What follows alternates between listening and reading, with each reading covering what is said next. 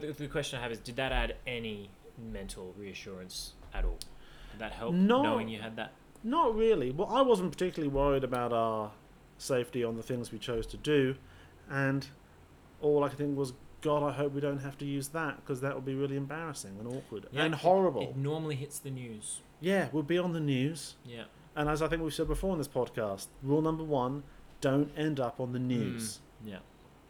For any reason, good or bad, nothing good comes of it. Yeah, that's fair. Now don't get involved in that media circus. Rule number 2, safety first. Yeah.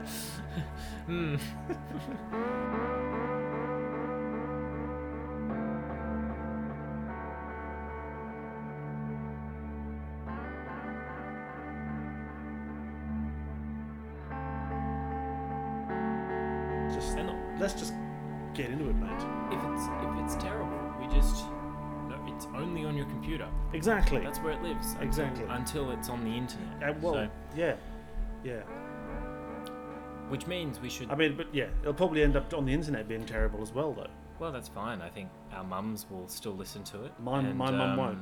I can promise you now. I've tried to get her to listen to podcasts I've done, and she doesn't. So, Libby, my girlfriend, very politely listened to the first half of an episode, and then sort of did the, that's Good nice, dear. Yeah. It's not for people I know, No. you know? Very glad you've got a project. It's nice you're talking to other people. Yeah, it's good to see some of your friends. Actually see them in physical... It's good to have a hobby, isn't existence, in real person. I'm glad you've invited friends around who are real. There's only one person I know who I want to listen to this podcast. Yeah. And that is someone who knows absolutely everything about climbing and climbing equipment and different kinds of gear, and is very, very big on safety and power to them, but I just know lots of things we say would really irritate them because there's things they'd be wanting to say and interject. And look, if you're out there, you want to interject, come on the pod, man. Yeah, come on the pod. There's room. We're going to start calling it the pod, by the way. That's something some people do. Right, abbreviate that. Come on the pod. I'm just going to have to write that down. Bear with me. The pod. How do you spell You don't pod? have to write down pod, just cross out cast. The... So save your pencil, Nathan. Okay. Save the sharpener for today. It's in now. So cool. Glad to be here on the pod. Yeah. So you mentioned equipment. I have a quick equipment story. Oh, great. So I went indoor rock climbing the other day. Of course you bloody did. Just, it's what we do. It's what we do. It's the kind of people we bloody are, Nathan. It's an adventure. Yeah. Now, as you would remember, I broke my harness recently. It's done its time. I didn't remember that.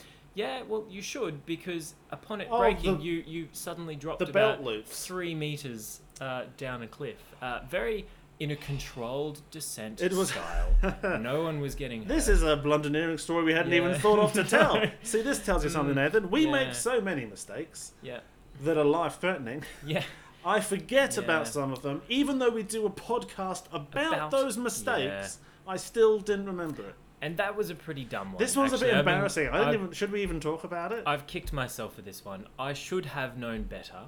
And I shouldn't have done it. And we are lucky, more so that you actually didn't get hurt. Yeah, how much we have to tell it now. So set the scene. We were outdoor rock climbing. Yeah. The cooler kind, burn notice indoor rock climbers, and the problem with you and I doing that is there's, let's not mince words, there's a weight difference. There is. Yep. There's, we're not carbon copies of each other, Nathan. No. We're not just something been cut and pasted by the man. We're individuals. And just to be clear, we're not talking, not that there's a problem with being quite large, but it's all muscle, is what we're saying. Yeah, it's mostly it's mostly muscle. I think this difference was maybe slightly accentuated because it was quite close to Christmas time. Yep. So that's fair. That's always that's always going to be a dangerous time for me, Nathan. We both know that. Yeah. So the problem, but the second part of the problem is I'm often leading. Yes, so Sam is absolutely the more experienced lead climber here. Which is still by a slim margin. I would not say I am experienced, but slightly more. So you're as in you bought butterfly clips. I think that's the main. What did I buy? The clips you use to. Oh, quick draws. Quick draws. Okay. Are they called butterfly clips? Oh, look, I think so, but we'll probably get listener mail correct. Hey guys, write in. You bought the one bit of equipment needed. Please write in if anyone other than us have ever called them butterfly clips. Where did that come from? Because they look, if you lay them out, they look symmetrical with fanned shape. I guess so. Yeah. That's a weird butterfly body in the middle. It's a though. Stretch. Yeah, it's an unhealthy butterfly. Yeah. Yeah. Mm. Yeah. I could be wrong on this, but you know. So yes, I had bought some of the equipment needed to do it. Yeah. So you're belaying me. Yeah, I'm the bottom. You're climbing up. But then, so our concern is if I take a fall, you're probably going to leave the ground. Yeah, which has happened before a few times. And it's not that much of a big deal. But if I'm quite far above the gear, then it's not ideal. No. So, but then we had a really smart idea.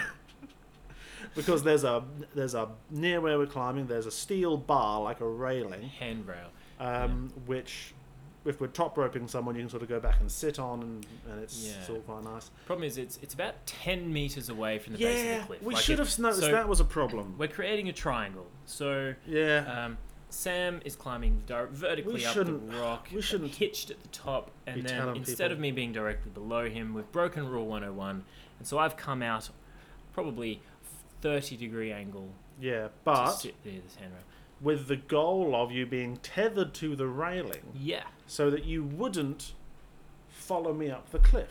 Yeah. Because we didn't have a weight bag or a rock bag or anything to attach you to. So we thought, we'll attach you to this railing. And just to be clear, the railing is very structurally adequate. So that was a check. I did that arithmetic in my head. Well, you're an engineer, Nathan. Yep. You know a sturdy railing when you see one. I'm an engineer, unrelated to this kind of engineering, but yet... I feel like... I feel any engineer knows their way around a railing. That's right. That's hard to say. Yep. Yeah. So... Yep. Did the arithmetic. Checked out. The way we tethered you was mostly okay, except... it was mostly okay, except it was through a non-weight-bearing part of the harness. What happened is I made an assumption. Not around the railing, and but you know what they harness. say, assuming makes an ass out of Hume. Mm. And it could have made a paraplegic out of Hume. Yeah. So for the first time, and actually we've done a fair bit of climbing. We sound like we're being cavalier, but this was an attempt to be safer on the day, wasn't it? This was an attempt to manage risk. At the same time, we've done a lot of climbing together and we've belayed each other a lot. Yeah. You've never actually taken a fall on me before. This is the first time I've seen you actually fall and drop. Yeah. Usually, there's I'm probably going to let go. No worries, we're all prepared. This was an actual dynamic drop where you didn't just put your weight onto the rope. You actually fell. I was like, I think I'm going to be fine doing this. Yeah. Oh, wait, I'm not. And there was a extra load on the rope, so... And so what then happened was the belt loops, when given my entire weight, you'll be surprised to hear, listeners, didn't hold it. Weight. My frankly ballooning weight was a bit too much, and so I felt myself.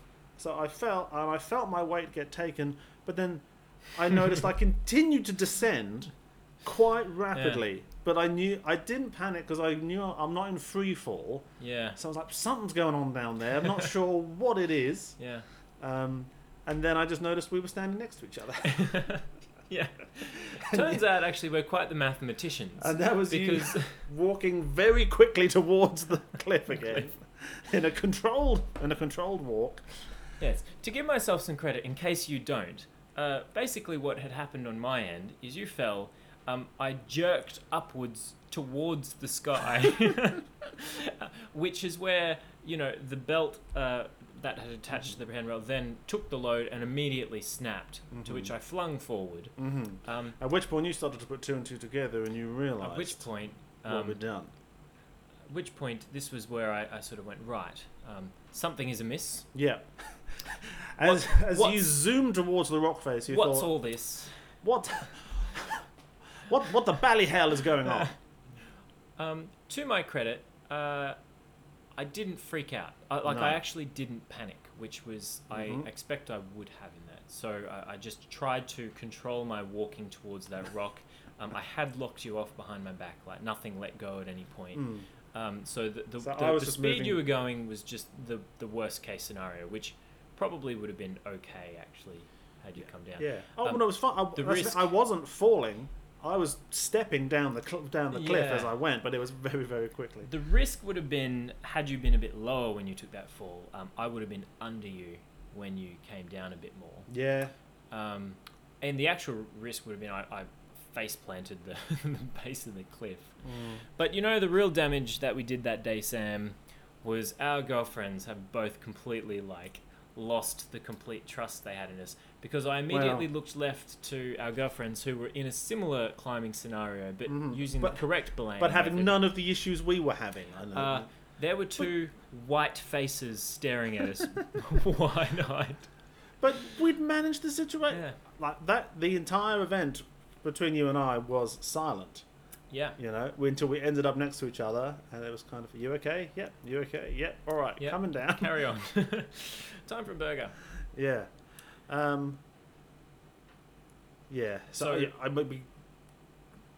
I'm not sure how much trust they'd placed in us prior to that moment, but it's probably been obliterated now, as it should be. We're not trying to pretend to be anything we're not. Nathan. We're blunderneers, man. So that broke my harness, as in it Well, it broke your belt loops. It did. The structural integrity of the important bits of the harness, i.e. the weight-bearing parts, are presumably still okay. I would presume so. What I don't want to do is take the risk because, plastic bit ripped out from within, the back of that harness. I just don't want more the mental of next time I'm hanging off a cliff going, well, I'm pretty sure the harness is okay. I think it'll hold up if I listeners, if you rip all the belt loops out of a harness, is it still good? Let us know. And look, it was coming up to its 10-year life, and I do know for all your soft stuff, it needs to be replaced. Is it 10 years? It's either 5 or 10. That's such a big margin of error. Actually, I think and you've gone with 10. 10 for hards, 5 for softs. Actually, I think. Okay. So you're meant to replace it after 5 years, and you've had it for 10. And so to be on the safe side, you've decided to replace it. Caveat is there. You do check your gear, and it's certainly showing zero sign of wear and tear, except for the tear of the belt harness now being ripped out of it. I need to look at all that. Yeah, checking your gear stuff. I need to find out more details about that as well, because I look at my harness, and it's basically me going. Well, actually, for us, I think the biggest risk is we need to start checking our ropes a bit more often, because they've all been new, which means easy. It's easy now. I go along it and I look for problems, okay. but I mean, what can you do? Yeah, I'm just one man. What do you Nathan. do? You've just got to use it. I don't have. Yeah. Put your weight on it, then you know. Yeah. So I went indoor rock climbing this weekend past. Bloody hot day to do it here in Brisbane. Yeah, I don't feel like doing it for another 2 months at the moment, to be honest. I just want to stay indoors. You know what I'm doing? I'm going to work out at my local air-conditioned gym. That's what I'm doing. Good. Yeah. Sitting in front of an enormous fan and an air conditioner. Do it. With all the other sort of spandex millennials that go there. On a sudden note, have you noticed how many new gyms have opened in the last couple of months? No, I haven't. As far as I'm aware, gyms are everywhere. That's been the case. Significant opening. Anyway, side note. Well, now's the time of year to open your gym. Yeah, do it. Do New Year's Day opening, if you've got any sense. You know what I mean? Yeah. So I went to indoor rock climbing and bought myself a new harness. I'm not going to say where or what brand. Because I immediately put it on. And as I was tightening the straps... You bought it at rock climbing? I bought it at the rock climbing place. Okay. All these places sell gear, which I'd actually rather buy them from the local climbing centre, because that, in my view, ties back to a group who are supporting the sport, I think, rather than supporting the local community. One of these corporates, Sam. Yeah. Well, the other way around that is obviously K2. Oh, well, K2 is... Yeah. Anyone out there is Brisbane-based and they have another shop in Australia, K2 is a bloody marvellous shop. They do great work in there. K2 is my usual go-to for anything other than that. Yeah, and they're nice because they're not some massive chain. Yeah. And they can they have a little mini climbing wall upstairs, and they can set your harness up and you can see how it feels. And I've walked into K2 twice now. There's a free ad. Why don't you guys sponsor us, K2? We should email them. We should email them. I'm going to email them. We have dozens of listeners. Yeah. Here's a recording of a podcast I've already put out where we excoriate you for not sponsoring us, but we're also very complimentary. Twice now I've walked into K2 with a particular brand and a piece of equipment in mind, and I've walked out with something completely different because their salespeople have been so good at convincing me there's a better item, and they have been better items, actually. Yeah, and their sales pitch is always, this is what I've used for 10 years, and my father before me, and my grandfather used it in the mines. Yeah. I was like, well, sounds legit. This one here really held up when I was doing Everest. Yeah. Yeah, this is what they used to rescue those Chilean miners. Yeah. I walk in and it's like they immediately go, hey man, how you going? Did you happen to rip the belt loops out of your upselling harness because you incorrectly attached yourself to a handrail while belaying a friend? Because not to be mean, but you look like the type. So you bought a new harness. Strapped that baby on, getting all fitted up, literally out of the bag, put it on, strap snapped. The belt loop. The leg strap. The leg strap from the brand new harness. No out bloody of the way. Bag, snapped, as in the stitching had not been properly done. I think you should lay the brand out there, man. This is no. I don't want to go down that path. You don't want to put off a potential sponsor. That's right. I'll get them to sponsor us. I don't care how shoddy their equipment is. Yeah. I just want money, Nathan. Now, in fairness, if you think it through, the piece would have only been part of the number of weight bearing points, so no one's dying over this. But someone's closer to dying. As far as I'm concerned, anything that's not correct on my harness. You're going to look askance at all the other bits of sewing on the harness that they've done, aren't they? Yeah, so... when did you... that back? Immediately, the guy was like, oh yeah, that's a problem. When did it... swapped it on the spot. He's an expert, Nathan. Yeah. He knows what he's bloody talking about. Yeah. When did it snap? When you were putting it on? I realised what I was tightening it up around myself. It couldn't even withstand being put on. Oh, yes. Like, I wasn't even weight bearing this thing. That's was just tightening. Really bad. Yeah. Isn't it? Yes. Isn't it? So, actually, talking about checking equipment, this just hammers in, check your equipment, even if it's new. Yeah. Because that was just a stitching fault. Yeah. You could have sued them. Well... They put you just... What you should have done that, kept it to yourself, gotten up on the wall... And then been like, oh no, and come back down. Oh no, quickly, slowly let me down. Yeah. And then sort of lie on the ground like a soccer player. Yeah. And call for medical assistance. And then be like, oh, the leg snapped. Yeah. And then you'd be a millionaire, Nathan. You wouldn't need to be doing this shit. See the guy on the news last week who, CCTV footage, he was getting a soft drink, did the cheeky, filled it up with ice, looked around, no one in there, threw the ice on the floor, walked up, slipped very carefully, tried to sue, CCTV cameras got them, he's now been charged with fraud. Yeah. I feel like if this was a genuine fault, so there's no ice involved. Yeah, if you're one of the fake fall over people to sue a company, CCTV camera's the first thing you're looking for. Ah, yeah. Look up. I feel like if you just Google, the e-how of fake fall over sue organisation. Yeah. Step number one is look for CCTV. If you don't think they've got a CCTV camera on the free refill station for the soft drink, you're kidding yourself. Yeah. You're dreaming. That's funny. So okay. That's my harness story. That's real intense. Yeah. Yeah. Yeah, I don't know about my harness. I've had for a few years now. It's probably fine. Yeah. What's the test?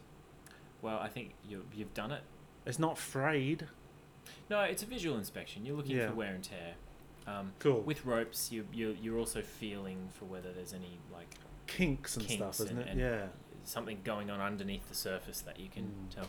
Okay. But that's not fun to listen to. Whoa. Let's not talk about Steady on. There you go, listeners. You've just copped a bit of knowledge straight out. You weren't expecting to get that from this podcast, were you? All right. So I think it's fair to say, of the two of us, one of us has had a significant adventure, and the other has had minor adventures. So I think we start with the significant adventure. All right. I'll be honest. I've been hanging to hear this. Guilty. And haven't asked about it. So haven't really told you about it properly. Yeah. So to kick the year off, Emma and I have a thing where we like to start the year. You want to start the year well. Yeah. You know? And for us, starting the year well means trying something new or basically doing something adventurous. Yeah. Some sort of trip.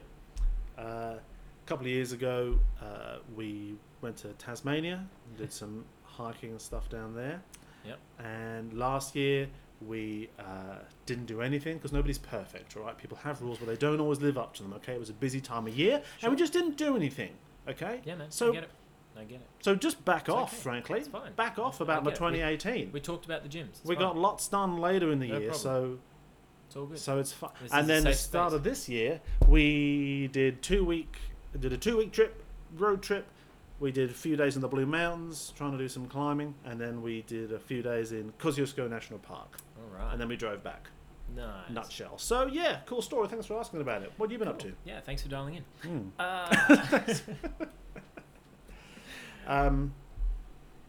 It was an interesting trip. What we didn't anticipate, because we're going to the Blue Mountains, which every time I've been there, cold. Yeah, the Blue Mountains do come across as cold. They do come across that way. And even the name sort of hints as it being... Yeah. Blue. Blue. The cyanotic mountains. Yeah. It's cool. And Kosciusko National Park, Alpine region. Yeah. You know? Up in the Last snow. time I was there, covered in snow. Mm. But it was basically the hottest weather on record for Australia. I don't know if we have any listeners. Sorry, I don't know if we have any listeners in Australia. I think we know the answer to that, Sam. Yeah, but if you were here, you probably remember that time because you died, because it was how hot. I don't know if it was this year, but at least recently in Australia, did you know this? The weather people, like in their weather reports, had to introduce a new colour for the heat. Wow. Because it's sort of like yellow, orange, red. Yeah. And then they're like, it's gotten hotter. See, this is their own fault because they didn't start at the lowest colour. They started at yellow. Well, I think they have white below yellow. And then is it blues when it's cold? I don't know. Well, that's my point. You anyway. I'm not some meteorologist, but anyway, if you're really if people are really panicking, then it goes to purple. No one's panicking with the purple colour. Well, I think I get it. Purple on its own, cool, soothing. Purple surrounded by red. Oh, I'm stressed. Yeah. That's a stressful colour combination. So I see where they're coming from. And there was a lot of purple on the weather report during this trip. Right. And that was horrible because now it's the kind of hot weather which I would personally not even leave the house in. Well, if it's 35 degrees, I'm staying indoors. And now we're on a 2-week trip entirely structured around doing outdoor adventures. Yeah. And we have very brief windows in which to do it because we've driven for days to get there. Now, the heat, your comfort is one thing, but actually, like all jokes aside, a real problem there is your bushfire risk if you're going bushwalking. Because that area... I was worried about that. That legit happens. You can get caught in bushfires hiking quite easily. So we did... The rock climbing wouldn't have been that much of a big deal because we were pretty close to a road the whole time. The day that was worrisome was we did a day of canyoning. We did Tiger Snake Canyon. I'm going to stop you there, Sam. Okay. All right. Okay. You did Tiger Snake Canyon. Tiger Snake Canyon. So straight away, I have a couple of concerns. Sure. Really, one concern is tiger, and the second concern is snake. And when you put them together into tiger snake, one of the most venomous snakes on the place of the planet, you've got a 4-legged, fanged snake. Covered in orange stripes. I know that's what you're thinking. That's obviously that's yeah. So 2 questions: how many tigers? How many snakes?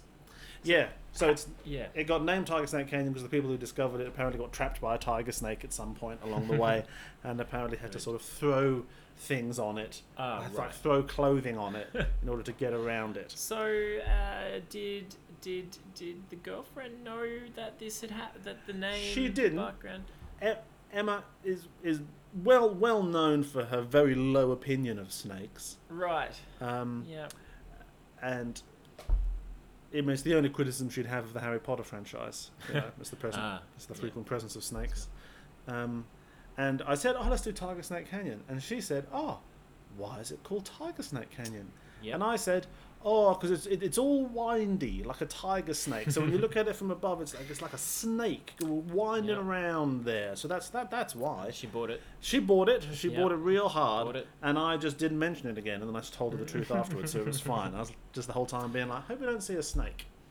Because then my ruse would come crashing down. Yep. But Tiger Snake Canyon, weird one. I guess we can start. We'd start there because. What makes a canyon weird would be my question. Yeah, I've never experienced a canyon before and thought that was weird. Yeah, right. Any other time I've done canyoning, it's been, you're abseiling down waterfalls, down chutes. It's flowing water. Right? Yeah. And we weren't. See, there were weird different parts of this trip because we felt unprepared in certain ways. I didn't have a wetsuit. Yeah. Okay. Now I've been in that scenario where you don't have a wetsuit and you're too cold for it to be enjoyable. Is that what you mean, or was it? Well, my concern, because we were looking at doing potentially other canyons. The other one I really want to go back and do, which looks really dramatic, is Kosciusko Canyon. Yep. Which I'm gonna drag you and Libby back with us to do at some point. Okay. And the website said wetsuit recommended. Recommended. Well, that's. But then I just read more and more, and there's these long swims through the water, and I was just. Because it was a really weird kind of mental struggle parts of this trip, because it was really, really hot. Yeah. And so we were sometimes struggling to have a good time. And so there was this weird energy for parts of it. And so it was that made it difficult to evaluate risk in a kind of strange way. When you're struggling to be stoked about something. Yeah. Because you're so sort of knocked over by the weather, then I was reading online. I couldn't figure out how much of a risk this was going to be. So we relocated to Tiger Snake Canyon because it's a dry canyon. There's some little bits of water in it, but wetsuit not required. And I'm like, okay, let's do it. You got to navigate the road out there. It's a really horrible unsealed road that really needs a four-wheel drive, but we did about a half an hour driving. This is in your Hyundai? Not in the Hyundai Getz. It was in Emma's car, the make of which I forget, but it is also a two-wheel drive, so it took a long time, and you have to look for these little signs and stuff. We get there eventually. We're in the middle of freaking nowhere. It's hot as anything, and it's about a 2-hour hike out to the canyon. Okay. Took a long time. Did it take about 2 hours? Or did it feel like about 4? Because I get that sometimes it... Nathan, stop criticising the storytelling, alright? Okay, alright. 2 hours felt like a long time. Yeah, okay. And it's weird because it's dry, which just means it has pools of stagnant water through it. Which is cool water, which is nice to stand in, but it's weird and kind of muddy, and kind of gross, and it doesn't evoke the magnificence of the place you're in. You don't have the sound of rushing water and like bright green moss and stuff growing around you. Yeah. Instead, you have the sound of flies, and so there were lots of flies the whole time, and it's just kind of weird and dark and creepy, in a way that I haven't experienced canyons to be before. And do you think part of it might have been there were just the two of you as well? Does that make it feel more isolated? Not really. This was the day I was thinking about bushfires. I think if we see a fire in the distance, we are 2 hours walk from our way out of here, so we're going to be in real trouble. But luckily, it just didn't come up, so it's fine. And it was Emma's first time rappelling as well. Okay, so there's some new stuff. Well, we'd done a little bit of practice beforehand, but it was our first sort of rappelling trip, and a lot of the rappels were weirdly difficult. So my experience, you're backing up and you're walking down some sort of a cliff face. And it's like, oh, it's scary because I'm high up. But once you manage that, you're just kind of going down. So these were all weirdly sort of technical. And even the first one, you're going down this narrow slot in the rock, which is kind of cool, but not really awkward. Very difficult to do in a sort of graceful way, and you can't really see where to put your feet. So when you're not really used to what you're doing with your hands, it actually proved to be really sort of difficult to enjoy. So Emma jumped straight to the purples, is what's happened. Kind of. To using in your rock climbing analogy. The whole time I kept saying to her, like, this isn't what it is. Normal. this isn't weird. When I've told you, let's go and do canyoning, this hasn't been exactly what I'm thinking about. Which, you also don't want to say too loudly when Emma's halfway down the cliff. Oh, wow, this whole thing's very unusual. Yeah. This is not normal. There's problems here. This is shit. This is... See, for me, that's the psychological core of what I was struggling with on this day. This was after a couple of days of rock climbing, which were, fun in their own way as well, but the thing I'm always acutely aware of, and maybe I'm more aware of it than more normal people, is that there's the pressure to have a good time. Yeah. You put a lot of effort into getting to this place. It's cost money to get there. You've taken time off work. If you don't enjoy it, then it's all a big old waste of time. Yeah. And you take a bit of a self-esteem knock as well, because you think, I planned a trip that wasn't good. Yeah, well... It's a failure of planning and execution. There's a risk of damage there, because, like, if it's just you go, well, that was a waste of my time. But if you've convinced others to come with you, now you're wasting everyone else's time as well, and that weighs pretty heavily. And there's a fear of that vibe developing on the day as well. We're out here and we're not enjoying ourselves. And why did we do this? Resting on the bedrock of this isn't the ideal day to do this because it's so fucking hot. Yeah. So that's what I was battling with that whole morning, especially on the walk out. And then when we got in there and it was a little bit weird and not what I was hoping for. It was a real sort of mental struggle. I guess it's a question of like, how far do you force something and when do you not? And I guess a part of that would be, for example, if this trip had actually occurred an hour's drive from where we live, Brisbane, well, would you have still done it? The chances are you would have gone, well, actually the weather's less than ideal. We're going to do it another time. Yeah, I'm not going to do it during a historic heat wave. The investment's there, you've spent the money, you've spent the time, this is it. So you force it to an extent. Yeah. And that pays off sometimes, but... Yeah. And, spoiler alert, with this day, it did pay off in the end. Yeah. But it took a while to get there. So the other thing that was going on was I'm paranoid about not having enough water. I thought you were going to say tiger snakes then, I'll be honest. But no, I don't give a shit. Water's probably more reasonable. I can't handle being thirsty, and for some reason on this day, I didn't take enough water with me. For some reason, and it's such a stupid thing to have thought, I thought maybe I'll be able to get some water in the canyon, because they say, you have to paddle and stuff, so there's some water in there. Oh, that's it. But there was, I could be standing, thigh deep in this icy cold water, and there's nothing I wanted to drink. There were a couple of little like tiny areas where it was falling, like the water was quote unquote running. Yeah. But then I'd hold my hands out and look at it, and it was just full of mud and stuff. And so there was so I was surrounded by water I couldn't drink. Well, did you take any purification tablets or? No. Okay. We're going to talk about that another time. No, I didn't. Yeah. Because normally I just take a lot of water. You know what I mean? Yeah, I hear you. Yeah. So that was starting to get on top of me. And it was weird.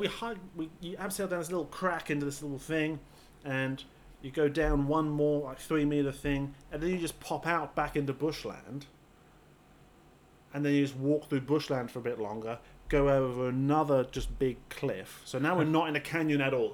So it's just... There's this, like a first bit of canyon, and then the canyon is gone altogether. So and you're just following the creek, in quotation marks, which is... So now you're just in the bush? Now I'm just in the bush again. I'm like, this is a fun canyoning adventure.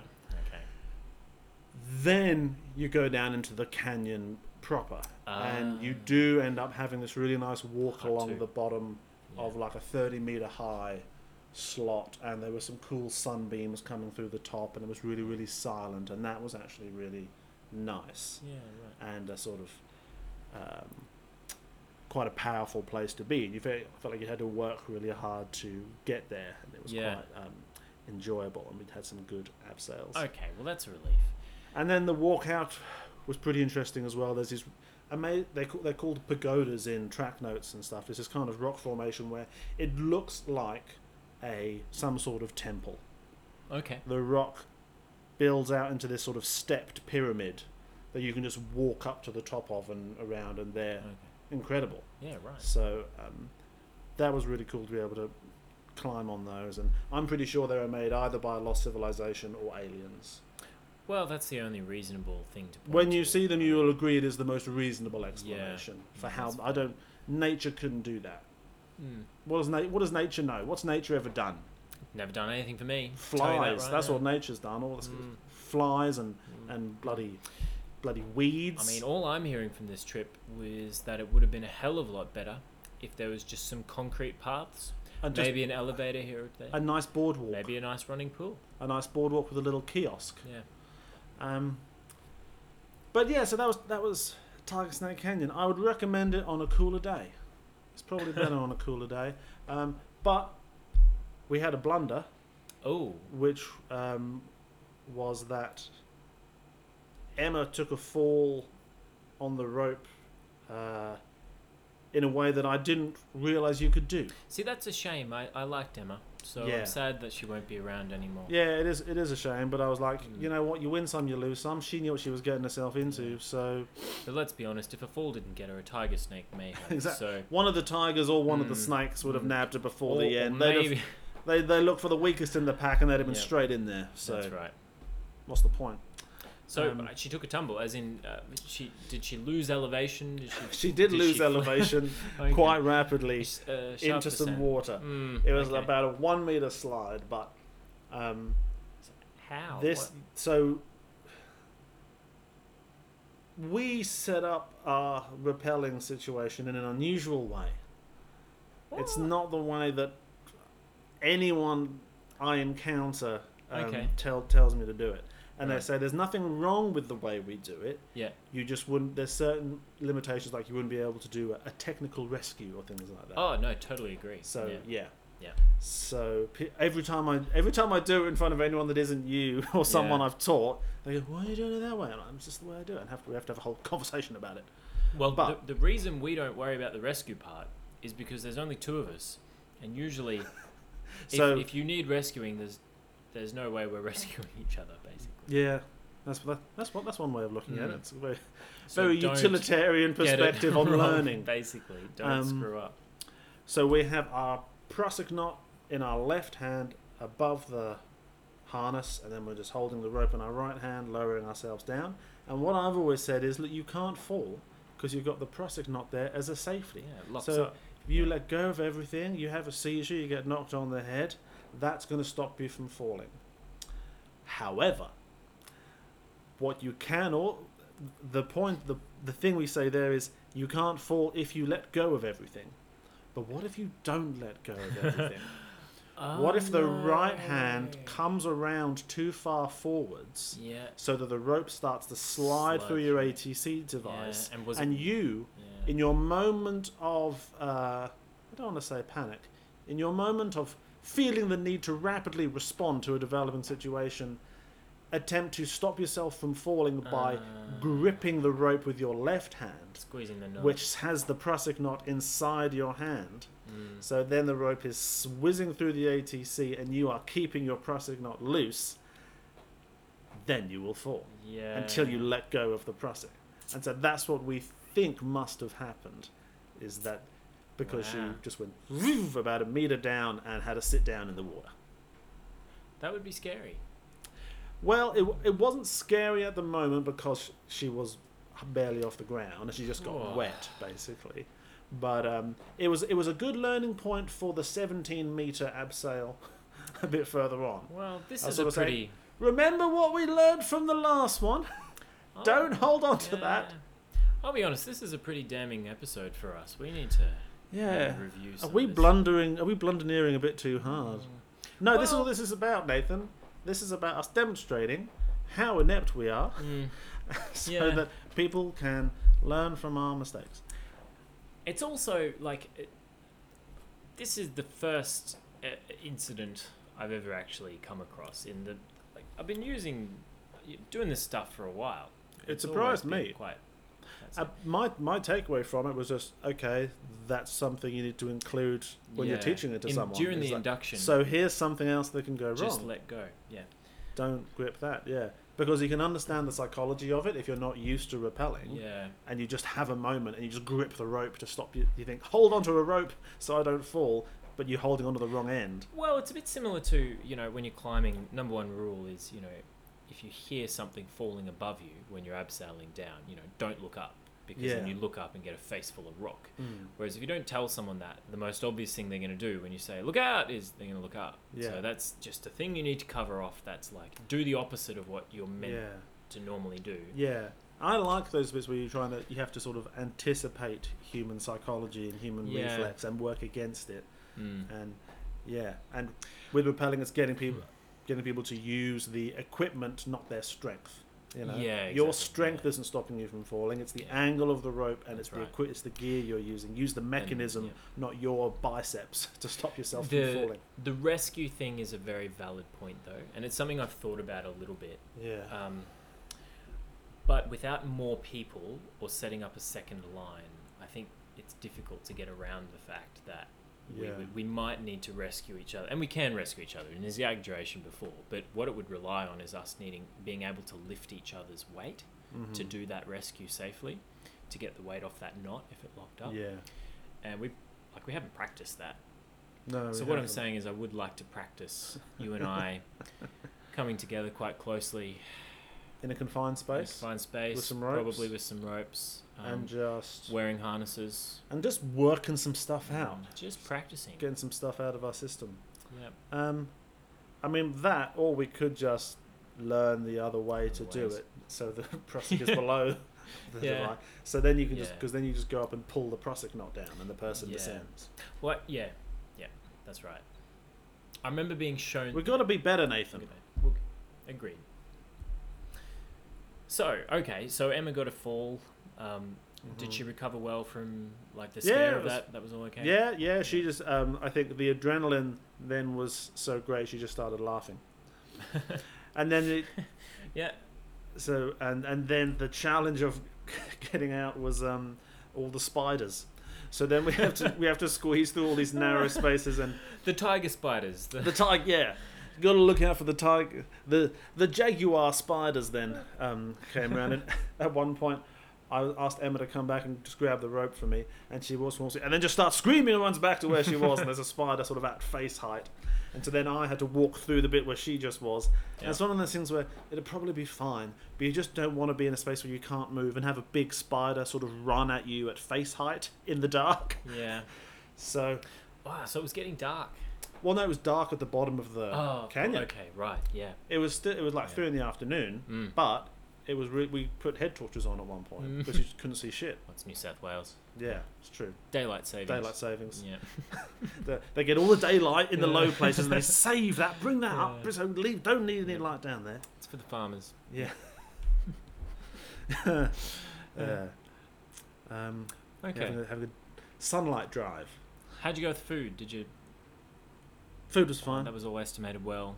Yeah, that was fine. I just had a very, very thirsty walk out. And Emma could tell I was getting thirsty because I stopped talking at one point and just started walking very fast. Yeah. And it was horrible because I didn't even leave water at the car, which is something I normally do. And I knew it was a half-hour drive out of there. I knew even when we got to the car, it was at least 30 minutes. Nothing going on. So I'm hammering along this potholed 4-wheel drive track in the 2-wheel drive, just desperately trying to get to a servo to get some water. I've done lots of adventures, Nathan. Day. I'm very experienced. So I have to ask, we are co-partners in a new gadget, which we've all gone sharesies in that we all went part in an EPIRB. Or do you have to say co-partners? Co-partners? Partners. Just be. Partners? Co-partners? You could say we've co-invested. Co-invested. We're entrepreneurs in a way. We've invested in the business of safety. In the future of safety. We for the first time we've carried them before. We've always had to borrow them, but I guess this time you actually had an EPIRB on you. So I did. An emergency beacon that basically said hit a button and you're out of there. A person. Well, hopefully at some point in the next 72 hours. Someone will and whether it works in the bottom of a canyon. Probably wouldn't work in the bottom of a canyon. Have to get out of there. Actually, if there's a bushfire, it's unlikely. If there's a bushfire, you're on your bloody own, mate, until that dies down. And if it was a snake bite, it'd be too late. Yeah. But for every other kind of scenario. For that, for the thin band of the scenarios in which it's relevant. You hit a button, and theoretically, probably the Westpac helicopter. They're the only ones we've got in Australia, I think. Would fly over and a person would come down and carry you to the nearest hospital. Yeah, a fireman comes down and they just put you over their shoulder and then they climb back up the ladder with you on their shoulder back into the helicopter. Yeah. And then they just pull that ladder up and then away they go. So everything's going to be okay, man. Yeah. It's going to be fine. Yeah. So the question I have is, did that add any mental reassurance at all? Did that help knowing you had that? Not really. Well, I wasn't particularly worried about our safety on the things we chose to do, and all I could think was, God, I hope we don't have to use that, because that would be really embarrassing and awkward and horrible. It normally hits the news. Yeah, we'll be on the news. Yeah. And as I think we've said before in this podcast, rule number 1, don't end up on the news. Yeah. For any reason, good or bad, nothing good comes of it. Yeah, that's fair. Don't get involved in that media circus. Rule number 2, safety first. Yeah. Rule number 3, check your gear. Always check your gear. Check your gear first. Yeah. Check your gear first. That's rule 3. Yeah. So that was Blue Mounds. Did some rock climbing. Yeah. That was fun. Cool. Also very hot. The Insta game was strong, I have to say. Sitting back. Yeah. In the heat, watching this happen was quite an experience. Got some pretty good photos out of it. We've been talking for a long time now, but let's go briefly. Kosciusko National Park. The walk to the summit of Kosciusko from the top of the chairlift is quite nice. Yeah. It's very, very easy. Yeah.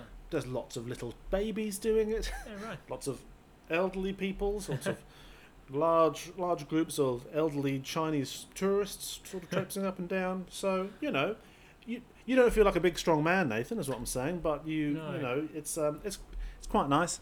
And it was at least cool up there. When you got to the summit of Australia, there was at least a cool breeze. Not in the afternoon, it got hot then, but in the morning, it wasn't too bad. And we did a hike. We hiked from the top of the chairlift up to the top of Kosciusko, which takes a few hours, and then we went a bit further on and did the next summit along. Wow, that was an experience. Which was quite fun. We went off track for a little while, which was partly intentional, partly not. Yeah. And it's beautiful. The next day we did the hike out to Blue Lake, which was cool to see because the last time I was there was for a course with the Australian School of Mountaineering a couple of years ago. Yeah, I remember this. And we went out there to go ice climbing. Sure. Next to Blue Lake, and it was, and you would just walk right over the middle of the lake. So it was really cool to see it in summer and winter. That's kind of why we went there.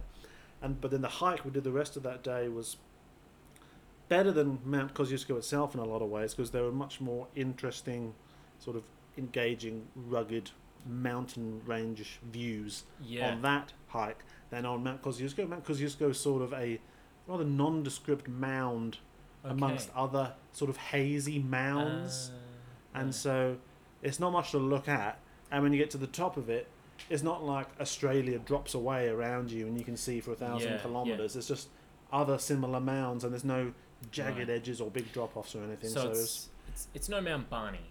It's no Mount Barney, and you can tell because there's about 40 other people having lunch around you as well. Yeah. And the other thing they won't put in the brochures is flies. So the fly saga continued for the whole bloody trip. I I haven't seen flies mentioned in any Tourism Australia ads. It was really out of control. Yeah. It was on the walk down from Kosciusko, and I don't know why we had such a problem. I looked at some other people; they didn't have as many flies on them. Well, so I don't know what that means. A bit of introspective reflection needs to happen, perhaps. I like to think, Well, I don't like to think there's too much that marks me out from the others in terms of personal hygiene, but I could look down on my shoulder and could count 20 flies. What colour was your shirt? It was dark grey, Nathan. I don't know. There would have been other people wearing dark colours. See, flies are attracted to dark colours. Well, what about the dark colours on the whole mountain range? They've got a whole world of dark colours out there. Yeah, but they don't smell. Why do they... Yeah. So, mix the two. What do you probably expect, man? That's probably it. What do you expect? Just being honest. Just being honest. It was one of those weird things where it's like, I know there's 1,000 flies on my bag, but none of them are... they're not flying in my eyes and they're not in my face. Yeah. So I guess I'll just walk along like normal, like I'm not covered in flies. I guess this is fine and still enjoyable. So that was a little bit weird. We were at home the other night. Oh yeah. And cool I was talking to Libby. She was on the couch. I was just by the kitchen.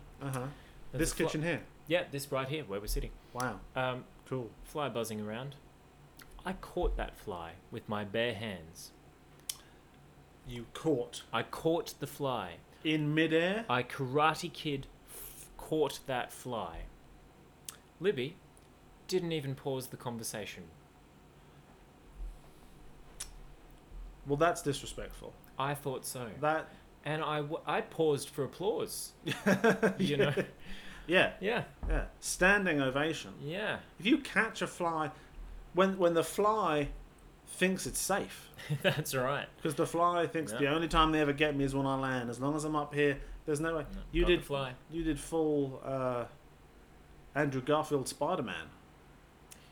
I imagine. He does that. Okay. Cool. Have you considered whether you are a Spider-Man, Nathan? Well, have you tested it out? I imagine certain things would have developed by now, being spiderweb wrists and... Yeah, you'd probably be better at climbing, wouldn't you? Maybe more energy. Yeah, the climbing thing. Yeah, that's the ultimate test, isn't it? And I wouldn't be just tired all the goddamn time. Yeah, Spider-Man, he looks energetic. He's sprightly young. He's got some sprite. He's a sprightly young man. He's younger than us, though, Nathan. We're pretty old. We're pretty old. Coming up to 30, Sam. We're old. We're older than. Yeah. If we make it. If we even bloody make it. Not. Yeah. Well, that's very well done, Nathan. Yeah. Thank you. Good for you. That's my highlight. I was killing flies. When did this podcast turn into this? I was killing flies. This is adventure, Sam. We get lots of flies in our house, and I was killing them with a tea towel the other night. Killed two at once. That's pretty smart. 2 at once. Boom. So. And was everyone impressed? Sorry to flex on you like that, but mildly. But no applause or anything. There was acknowledgement, but I don't think she doesn't want me to get too big from her britches. Yeah, that's fair. You know what I mean? So coming back to Instagram. Yeah, the Instagram. Which is a very big part of the outdoor community, I guess you could say. Yeah, well, you know? Yeah, it's the carrot. Yeah, it's become so dominant, I think, amongst certain communities of people who do any kinds of outdoor activity. Yeah. That because it lends itself to it so well, because it's structured around images, and images are, one of the best ways to capture these kinds of experiences. That it is also therefore also vulnerable to a kind of perverse reverse engineering of experiences where people are doing it for the gram. And so the reason people are going into these places and doing these things is to get the Instagram photo, and then it's like mission accomplished, and that's being prioritized above the experience of the moment. This is the Walter Mitty dilemma, I guess you could call this. I've noticed sometimes now, if you're on some sort of a tour, I think this came up a couple of times when we were in Spain, that if there's a guide or something, they don't talk about a place to take a good photo. They talk about a place to get a good Instagram. I've not experienced this. Like Instagram just means photo just now. Means photo. Like there's no just photos that go in a photo album or in a folder, and that's just for you. Like, well, obviously you all want photos, so you can subtly brag about yourselves. Social media so stuff. the best place to take an Instagram photo is over here. It's a little bit weird, and I enjoy taking photos and I enjoy putting them on Instagram, and I'm not immune to the dopamine hit of people liking that photo. I'm not going to lie. I'm totally on board with you doing this, because all the best photos of me are in your Instagram photos. To be honest, they're hands down the best. One day I will pass from this earth, and there will be a triumphant remembrance of me, attended by you, Mum, Libby and Emma probably, and it'll be me giving a eulogy, standing next to a picture of you that you took. That's exactly right. You just have to pick the best one.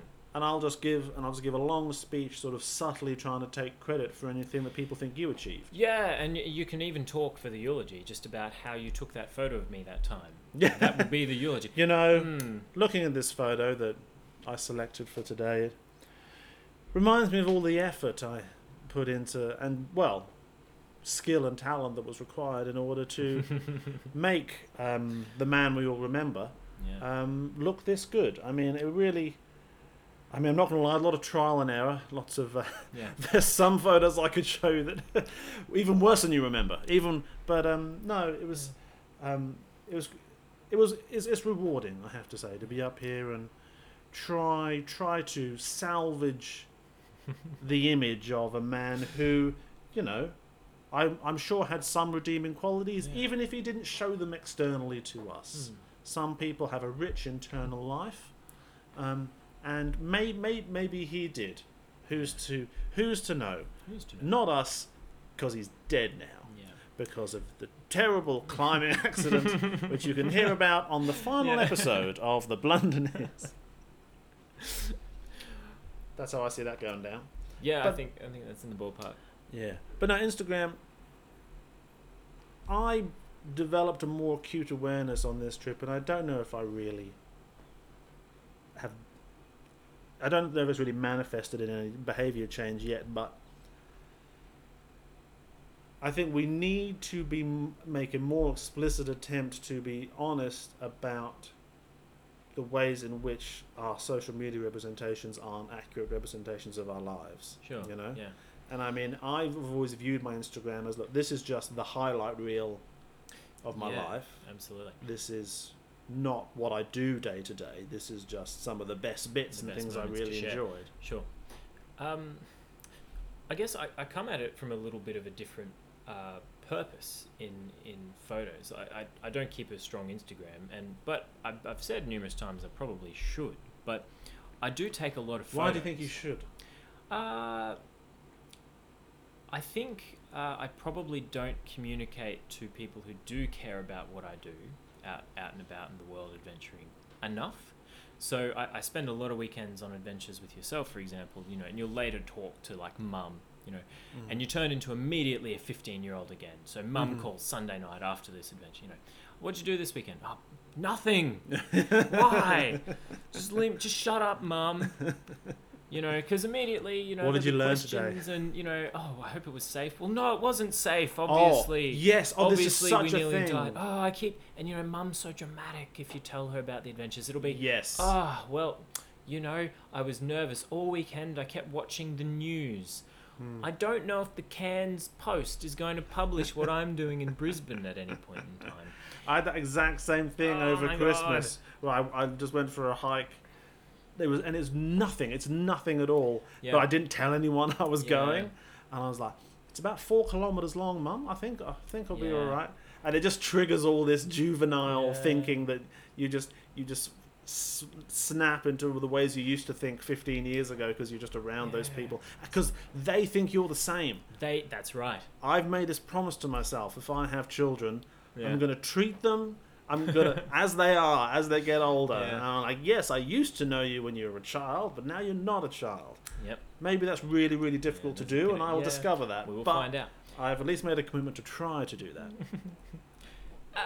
I'll be honest. A little bit of it is knowing that, look, one day I do want kids to look back and know that prior to their existence, you know, really weighing down our world, there was an adventurous part, and I hope that rubs off on them somewhat. You want them to know you were a baller. Yeah. But I haven't done that. But I do take a lot of photos, and I do that purely and simply because if I don't do that, I forget the hell out of every adventure we've ever had. Like I often, when you mention like, hey, remember that time we did that thing? Yep, give me a minute, and I'll have to go back and like just check the photos. And as soon as I see an image, I'm like, yep, bam, I'm back in the moment. I'll just go to the tape. So for me, it's more a personal catalogue of just recalling the memories later on from a particular adventure we had. Yeah. I think a part of it is when we do go off exploring, it's just such an intense day that I'm so exhausted when I get home. I think like it's all just a blur of outside being hot and tired and trying to get through things safely, and it's a buzz and it's fun. You get back home and go, right, well, now how do I pull out the micro moments that happened? It's difficult when you put in the context of a big day. Whereas photos for me capture those micro details that you can then later reflect on, if that makes sense. Yeah, I find when you get into the habit of taking photos, that's the way you can start to look at the day. Like I find I'm looking for moments that will capture something about it that I will want to look back on afterwards. One of the ways in which, because you know it's easier for us all to sort of lie about ourselves on something like Instagram, and so I have set some sort of rules around the way I use it. So I don't want to put up a photo if it's a lie. You know what I mean? If it's not, if it's a misrepresentation of what happened, if something looks more fun than it was in the photo, then I don't want to put it up. So you know, people like get into a pose and like act happy. And like click, okay, post that. Meanwhile, it was a shitty day. Yeah. So I try. So I want the photo to actually capture something about what it was like. So that's sort of what I'm looking for. If it's a photo I'm going to share, I look at it and I go, yeah, that's what it was like. Something in that photo for me is, yeah, that's what it was like there on that day. This is genuine. Even if it was only like that at that moment, maybe it was preceded and followed by 2 hours of shitty walking. Sure. But that photo of that moment, no, that is how it felt then. It was. I didn't also feel shitty then. I felt good in that moment. Yeah, I think that's honest. I mean, because you're not telling the whole story. I mean, no. Different media tells the whole story. Photos are just a moment in time. Yeah, and then I try and moderate that a bit with the caption I put around it as well. So if the photo looks really good. Yeah. With this trip, I was trying to sort of say, yeah, this photo looks fun. That was fun. There were a shitload of flies, and this sucked and this sucked, and so there were these good bits, but there was lots of suffering around it. So I'm at least sort of trying to be open and honest about that. And then the only other thing, Emma and I have this kind of shared rule of trying not to pose things too much. You know, the ultimate sort of Insta boyfriend, Insta girlfriends, where they go, up on a rock, put your arm like this, turn around to the left a little bit. Yeah, no. We would do that a little bit, but we have a sort of unwritten rule of when you've gone too far. Right. So you might say, "Oh, stop where you are. That's good." Click. That's a good photo. Yeah. But it's better to not have to say that at all. So if I can anticipate she's about to walk somewhere that would look like a good photo, I'll try and take it without saying anything.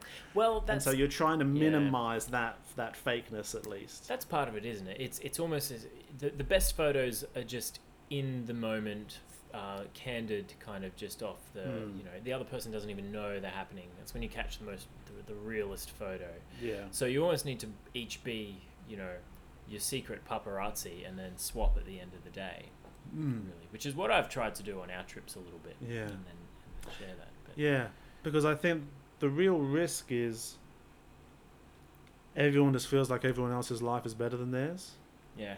And I use Instagram is probably the social media app I use the most. I don't use the other ones at all. And I think the reason it's risen to prominence is because I use it in certain positive ways, like getting inspiration and learning sometimes from different like climbing profiles and things, and direct inspiration. Like I see places on Instagram, and I think, oh, that looks cool, let's go there. And then we do go there, and we have a good time. And I literally just learnt about it from looking at stuff on Instagram. But when it becomes a kind of a mindless thing, and you're just doing the mindless scroll, and I think people will do that more often, or I'll do it more often, when you're feeling a bit down and you're not really thinking about it, then you're just presented with this endless stream of people having a good time.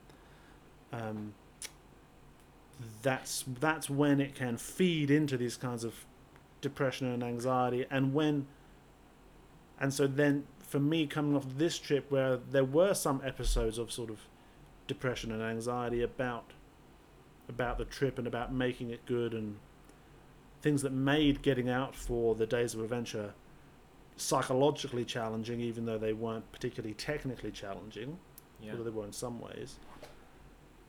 It made it. I was more conscious of not just putting up a stream of happy clappy photos and just joining the ranks of people pretending they're happier than they are. You know? I hear you. I mean, we had a great time in lots of ways, but like every trip, I think that's part of what we're trying to do with this podcast, is acknowledge those bits of it where... acknowledge the lows that inherently come through. The lows and the challenges and... Well, it's hard. None of this is easy. You know, there were lots of hard stuff, even just getting there to do it. And you can't just manufacture that on a whim. It's just... And you can't get one without the other, you know? So I guess the question, like particularly the Instagram one, is, you know, to be the most honest, call it Insta album, to be candid about that, does it mean showing the low moments as well, or can you still kind of segregate that and not show it and make the same point, or do you need to pull those in? Do you need to pull the flies in? Do you need to pull the... It will be good to show it, but I want to show it in an aesthetically pleasing way. They're not nice photos. I would like to get a good photo of a part of it that was unenjoyable. And you also don't want people to think that, you know, look at my suffering and how impressive I am surviving the suffering. Because then you're back where you started. Woe is me. Woe is me. And you don't want to be doing a sort of subtle reverse brag of look how hard I worked. You know, I went through so much, but you know that's because I'm tough and outdoorsy. You know, there's high horses in every direction. That's balance, man. Yeah, so I don't know. Maybe something we should try and address on the gram a bit more in the future. But one of those grams from this trip is our new podcast thumbnail photo. Yeah, boom. So we got that to thank for. That's Blue Lake in the background of the photo. So love it. And you can't see any of the flies in that picture. And that was back to basics. I just realised one day we were the only podcast thumbnail without a title in it. So... Yet another blunder. I'll fix that. We're getting better. We're getting better all the time, fun. Nathan. Yeah, that's probably all we have to say about that trip. Well, thanks for the update. That sounds fun. I'm sad I wasn't there. Next time. Yeah. Well, Claustral Canyon, man. Yeah. Blue Mountains, Claustral Canyon. We're doing it. I had a very different type of adventure, but I think we'll save that for a different time. Yeah, we got a lot still to talk about. I want to do an episode talking about the paragliding course I did. Funnily enough, how long ago was that, Sam? The title of the podcast is going to be Why Sam Doesn't Paraglide. Yeah. Oh no, why doesn't Sam paraglide? Because then that's got more sort of mystery to it. I'm still waiting for a promised trip where we hike to the top of a hill and paraglide off that baby back to our car. I'm waiting for it as well. I got my license. It's a whole story. It's a whole episode. We're going to do that. We've got a lot of other stuff to talk about. But, okay, well, that probably wraps it up for today. Cool. Well done. Thanks very much for listening, everybody. Yeah, thanks for dialing in. Last thing we're going to do. Yeah. Any adventure recommendations? Adventure recommendation. Yep, okay. Top of my list is... Or adventure media recommendations, I should say. I want to give a shout out to something I've stumbled upon just through friends, is an adventure blogger. Oh, yeah. Her name is Caro. Her brand C-A-R-O? is C-A-R-O. Lots of fresh air. What Caro does is she's an adventurer. She's right down, what we're talking about. She's out there doing things hell of a lot more competently than we are, just by the way. And she's obviously at the stage where she's blogging actual real tips that you can lean on. Right. But really her theme isn't not to like... Don't put weight on your belt loops. Yeah. That's the level we're at, so you're welcome. Where's she based out of, Nathan? I actually don't know. I think she does a lot of hiking all around the place. She's international. Yeah, wow. I think so. Jet setter. Gives a lot of tips around particular hikes she's done, gives equipment recommendations, films videos like showing the basics. Like a good one I actually watched was, how to make sure your hiking pack's correctly balanced on your back. Something I've always assumed I just knew, but actually a 4-minute video proved that wrong. So yeah, I really recommend it. She's just out there having adventures, sharing as much as she can, and a big thing she's promoting is similar to us. You don't have to be Bear Grylls to have adventures. You just have to go and have them. And do them. Have some basic level of competence and make good decisions. Cara, lots of fresh air. LOTS, fresh air. Check that out. Google it. She's got LOTSA. Yeah, lots of fresh air. Got a blog. Cool. Sounds good. How about you? What do you got? I've discovered a new podcast recently. Obviously, we did this big trip down south that I was just talking about. Lots of driving, so a lot of podcast listening. Yeah. And I pulled this up because I'm pretty sure Emma would be into it. It's called She Explores. And it's a lady adventure podcast for ladies. And it's basically got a focus on, it's got an emphasis on women in the outdoors. So each episode they're interviewing a woman with different experiences as either an outdoor professional or has done some sort of large outdoor experience. Yep. And it's got a focus on women's experiences, and it's got a sort of feminist perspective on a few things as well. But as a certified man, with the documentation to prove it, I really enjoyed listening to it as well, because a bunch of episodes are just someone who's had an adventure, and it was a really cool and interesting story. Check that out. The first one we listened to actually was very, very blonde and eerie, and it was just a woman telling a story about her and her climbing partner doing, I think, Mount Baker, in Montana, and how they got lost.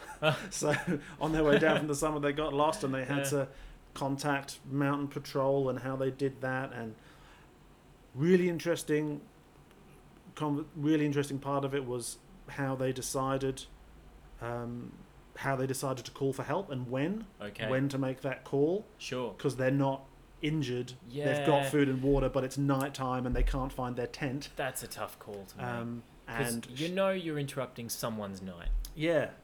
And she said she just did it. But the guy, a friend of hers, was a little bit annoyed with her for doing it so early. The potential role and the role of sort of, men don't ask for directions, the potential role of gender in that decision. It's a really interesting conversation. So She Explores is the name of the podcast. They're on Instagram as well, and I would recommend checking them out. Cool. I'll check that out. All right. Well, man, happy adventures. Yeah. Thanks for listening, everybody. If you've enjoyed this, you can follow us on Twitter at The Blunderneers. Yep. You can subscribe to the podcast and give us a rating on iTunes. Please do. Genuinely, some feedback would actually be appreciated. Any kind of, even just terribly negative feedback would be. Even things like would this podcast be maybe a little bit better, just with me? Well, just cutting it down a bit. Well, I feel like you're sort of leading them down the path of certain kinds of feedback. Well, no. I don't want you to muddy the process. I'm not putting words in their mouth. For example. I feel like, are you about to say words? No. Okay. I don't use words. Okay. Well, then don't just, whatever they want to say, just let them say it, Nathan, okay? Just let them fill out, just let them say what they like most about me and my style, and just let them, and just, and there's no limit on adjectives, if you feel like you've, said too many positive things, don't worry about saying more, because, it's free text. The review is free text, so just go for it. I would... Yeah, well, that's all we need to say. Yeah, I think I'll just quickly check. We've thanked our sponsors. Yeah, we'd like to thank K2, one of the major sponsors of this podcast. and the whatever brand it was that made Nathan's harness. Big shout out to those guys. Their slogan is steadily improving. That's how they like to mark themselves out. Yeah. Any kind of feedback on this would be good though, because even if it's bad, because you know how people who are homeless say like the worst thing is everyone ignores them. Yeah. And so they would rather someone hurl abuse at them rather than just feel invisible. This is kind of like that. This is probably. Let's debate. I feel maybe we. There's nothing if you want worse. to give feedback on whether this is kind of like that, we'll also take that. If you want to give feedback on how insensitive you think my analogy was, then please get in touch. Or they can email us at theblundernears@gmail.com. Turns out blundernears is a word that's not been used in any capacity anywhere else, so TM. And yeah, that's about it for now, isn't it?